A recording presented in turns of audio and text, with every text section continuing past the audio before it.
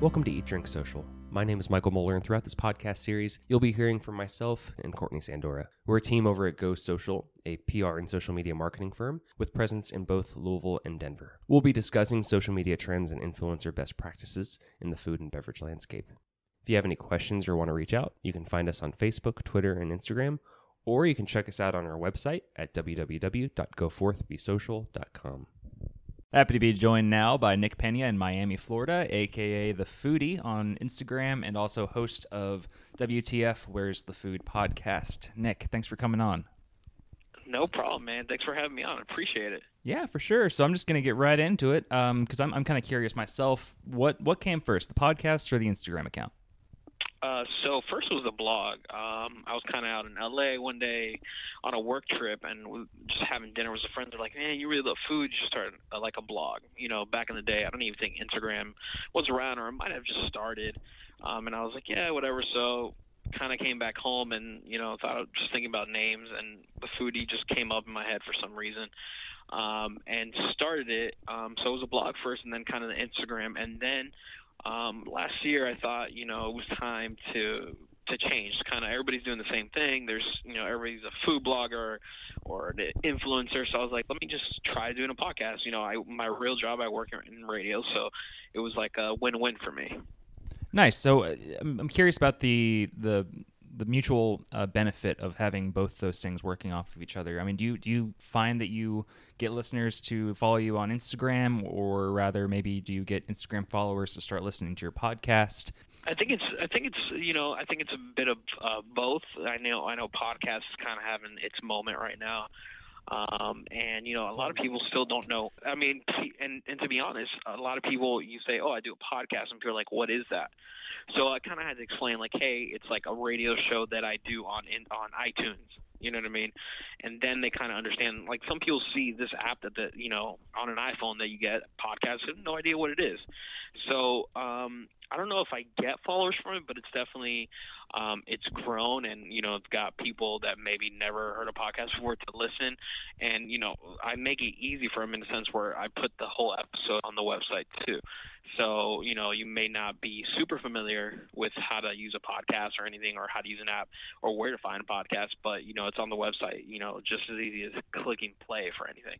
Right on. So you're in Miami, Florida, a fairly large city. I have admittedly not spent that much time in Miami, however, so I'm curious. Oh, come on. I haven't. Sorry. I know I'm from Kentucky. We were all supposed to take spring break down there, but I just never do. So I'm curious though. How does the dining scene in Miami kind of differ from other bigger cities of the same size? It's changing now more than ever, to be honest with you. When I started, you know, there wasn't anything crazy. I feel like we're starting to be more recognized, you know, with the bar scene, like the Broken Shaker, you know, been nominated countless number of times best bars in the U.S. and the world. But so we have such a like huge Hispanic population here, you know, Cuban, Colombian, all this culture is coming. So I see that when you come and you dine here, a lot of the restaurants, it's like a fusion, some mix of Asian and Colombian or all kinds of things. So it's really like, so you can come here and experience some food that you can't get anywhere in the country. I mean, where can you go? You just walk up to any corner, you know, in Miami, corner window, pick up a croqueta, you know, some Cuban coffee, you know, anything like that. It's just like the simple foods that make Miami so great. So let's say you're out and about, you maybe go to a new restaurant, and oh my God, the food looks amazing, like great presentation, very photogenic food, and you take a bite, and oh man, it's just not very good. Does that food still kind of make the cut? Like, it looks great, but maybe it doesn't taste great, but is it still worth talking about to you? I mean, it really depends. For me, it's like, not one whole meal is really bad. I mean, there's very, very few of those. But, you know, you always find something you do like. I mean, at the end of the day, everything is going to go up in the story no matter what. But, like, food focus, like, one, obviously has to look good. And two, to me personally, it has to taste good. I wouldn't post anything that doesn't taste good. But, like, overall, I don't consider, I mean, it's unless it's terribly bad, like, you can't lose a complete meal. You have to have at least one decent dish. What makes a good food photo? Like, what kind of food is the most photogenic in your opinion? really depends. For me, I think any food can be photogenic, and I've talked about this with some chefs recently. Is like, why does food that we love sometimes, like food that's maybe not the greatest for you, but like brown food, why does it look so bad but it tastes so good?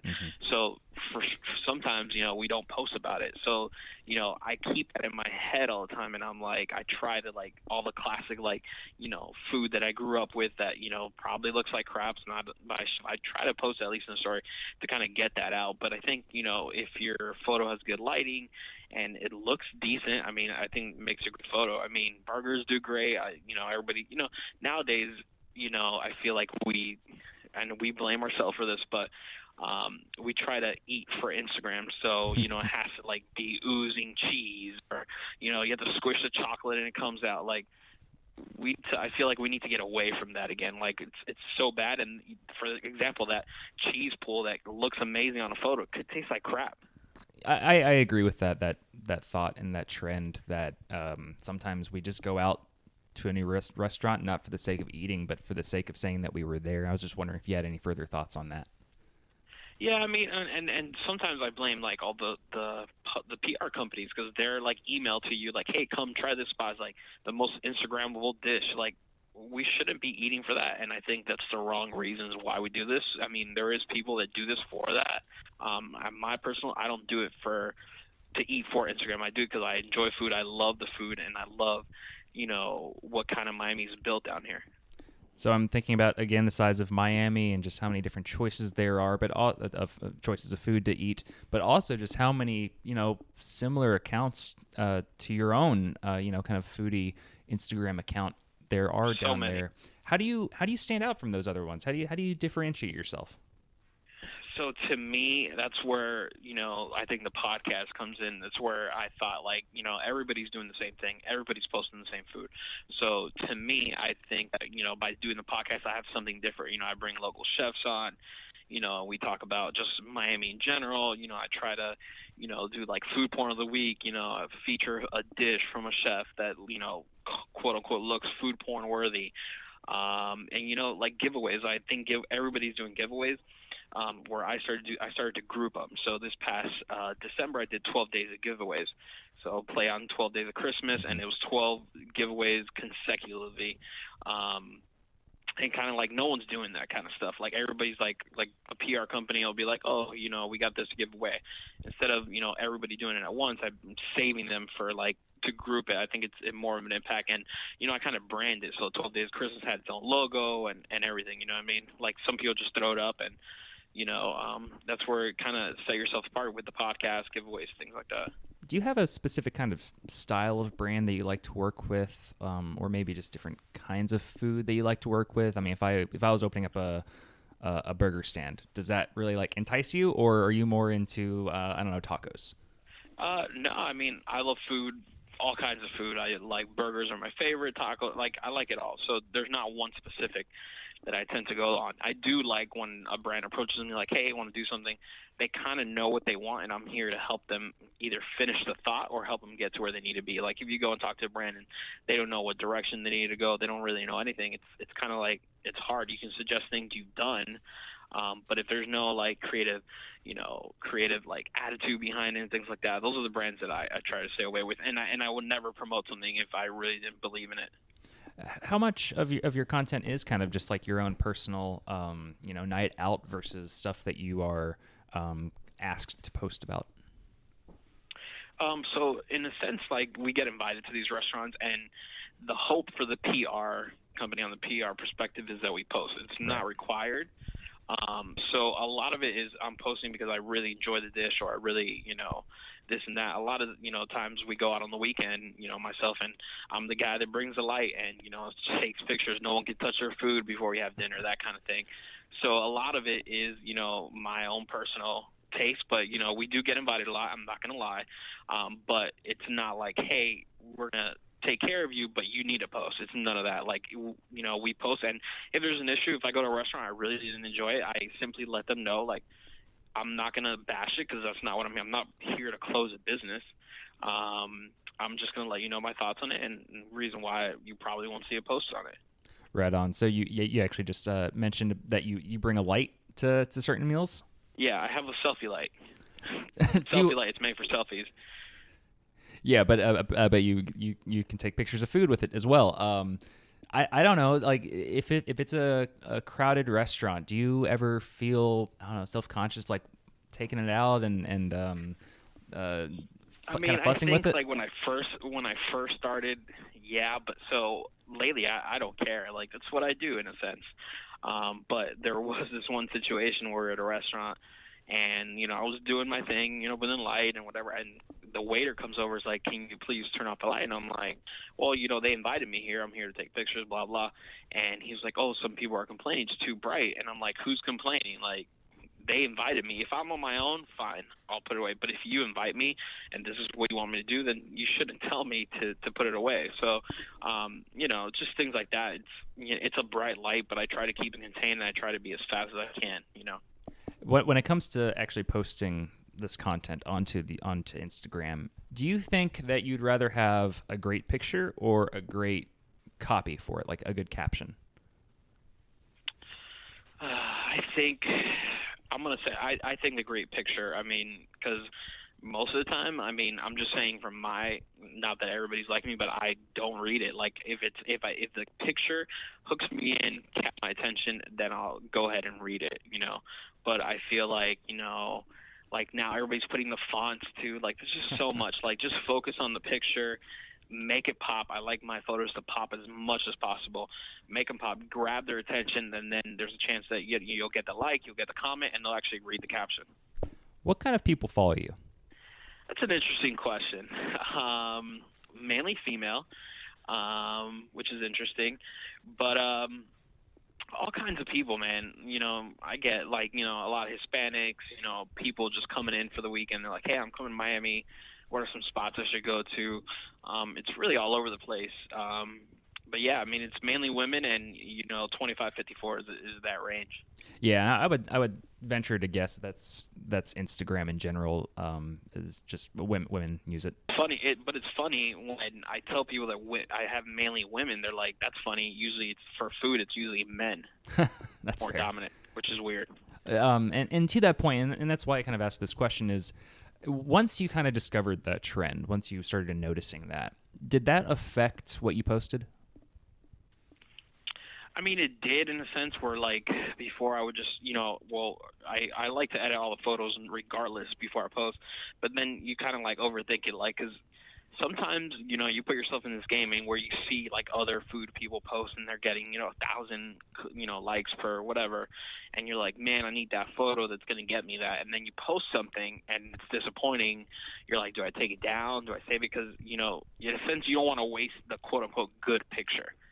Your best picture of the week, and I think we just need to continue posting it. Let's do its round. Instagram keeps changing their algorithms, and we're here to just go with it. We don't have a choice. So going back to the, you mentioned occasionally like PR companies will reach out to you and ask you to go somewhere or invite you out somewhere. What grabs your attention? Like, I mean, if you receive a few of those emails a week, which one are you responding to? Is it the one that has like that creative plan that you mentioned before, or?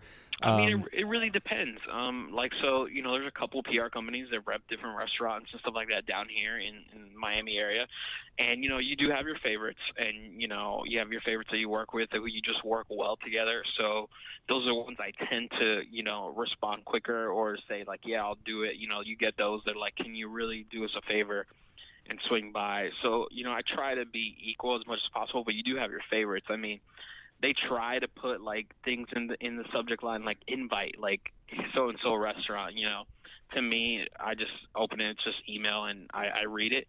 If something that I read and I really don't believe in, I just kind of like say, hey, thanks for sending, and they'll follow up like, hey, you interested or something? I'm like, no, this moment, that kind of thing.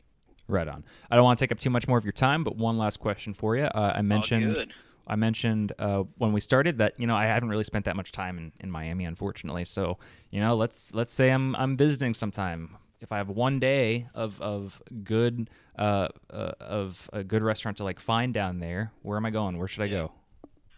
So you definitely need to do some kind of Cuban food. Tons of Cuban restaurants. People might know the most famous in Miami, which is Versailles. It's on 8th Street, so go there, and if you want to do a Cuban meal, go ahead and do some rice and beans and some kind of meat, chicken, or you can just do like what we love to do is just go to they have these windows, we call it ventanitas. You grab some Cuban coffee, a pastelito, croqueta. Croquetas are like the Miami thing. Like you can't find croquetas anywhere else like you find down here in Miami. Then I would, Ariete is a new favorite of mine. It's been open for 3 years, just celebrated 3-year anniversary. It's not the best burger in Miami. It's definitely my favorite burger in all of Miami. Do that, grab some bone marrow oysters, great spot in Coconut Grove area. And then, of course, I would say you can't leave Miami without doing Joe Stone Crab. Joe Stone Crab, been down here for countless number of years. It's like a classic. It's an institution at this point. Go grab some stone crab, hash browns, and fried chicken. You didn't think a seafood restaurant had the best fried chicken in Miami, but get some fried chicken. Well, it is the chicken of the sea after all, so... all right, Nick. I appreciate your time today. I look forward to visiting, and of course, I will be researching your own podcast and blog and Instagram account before I do that. So, thanks for having me on, man. I appreciate it. Take care, Nick. Appreciate it. Well, Courtney, I enjoyed that conversation, but I kind of want to hear your thoughts on one. I guess the idea of the quality of the food versus just how good the food looks. I like taking pictures of food as much as the next person, but I don't really think I'm one to ever really go out to get a picture of food myself, but that's maybe just my personality. But hey, if it already looks good, then I probably will get a picture of it regardless. But then also, we work with social media influencers a lot, and we send them product quite often. So I thought that part of the conversation was pretty interesting, and I'd also like to hear your thoughts on that. Yeah, I really found the whole topic of eating for Instagram fascinating because in my head, I've known that probably more now than any other time period in our history, the way that food looks is important, right? And it's not just about going to a fancy restaurant anymore. It's about your home cooked meal. So I've had instances where I cook something, it tastes fantastic, and I go to take a picture to send to my mom because she's probably the only person who would care about what I made for breakfast. And it doesn't look great, and I don't send it because I have now been trained that, if food doesn't look good, mentally you think it doesn't taste good, right? But I think we could run the risk of going too far. So it's like the Starbucks unicorn frappuccino. It could look beautiful, but it could taste horrible. Food Network magazine put out a study that said half of all millennials have admitted to buying a food product just because they thought it would make a good Instagram photo. And I think we have to be careful that we keep the quality of food as the number one thing, and then also have it look beautiful. And I think at the end of the day, if something tastes horrible but looks great, people are only going to go once. So I don't think we're really at risk for that, but it is interesting to think about how important visually food is now than ever before. The other thing that he mentioned, which sometimes I struggle with, is this idea of brands giving direction to influencers, especially when it's an organic op. So you're just sending product for trade for mention. And you have to think about how much direction can I give them without frankly ticking them off, right? So if it's a paid opportunity, I feel like you have every right to say my expectations are X, Y, and Z. But when you're just sending product, or in his case, you're just inviting someone for a meal at a new restaurant, you have to tread lightly in terms of how much direction can you give, what can you require, because it's a fine balance between what you hope they'll say about your brand and then what they choose to want to post, right? But I like that he said, I'm okay with you giving your vision, giving some suggestions, and he could really choose whether or not to take them. So I would say when you're sending out product or working with an influencer, there's no harm in saying, here are some suggested hashtags, here is our vision, here's a couple bullet points about our product. go ahead and include those, because worst case scenario is they just say, I'm not going to use it. But at least you're setting yourself up for success as a business, as a brand, and you're arming them with information so that if they want to use it, they have it. Sure. Yeah. Well said. I think that's going to be something that we should probably think about moving forward, is just what kind of direction we can give them and when it is appropriate to do so. But hey, thanks for everybody for listening to this episode, and we'll see you next time.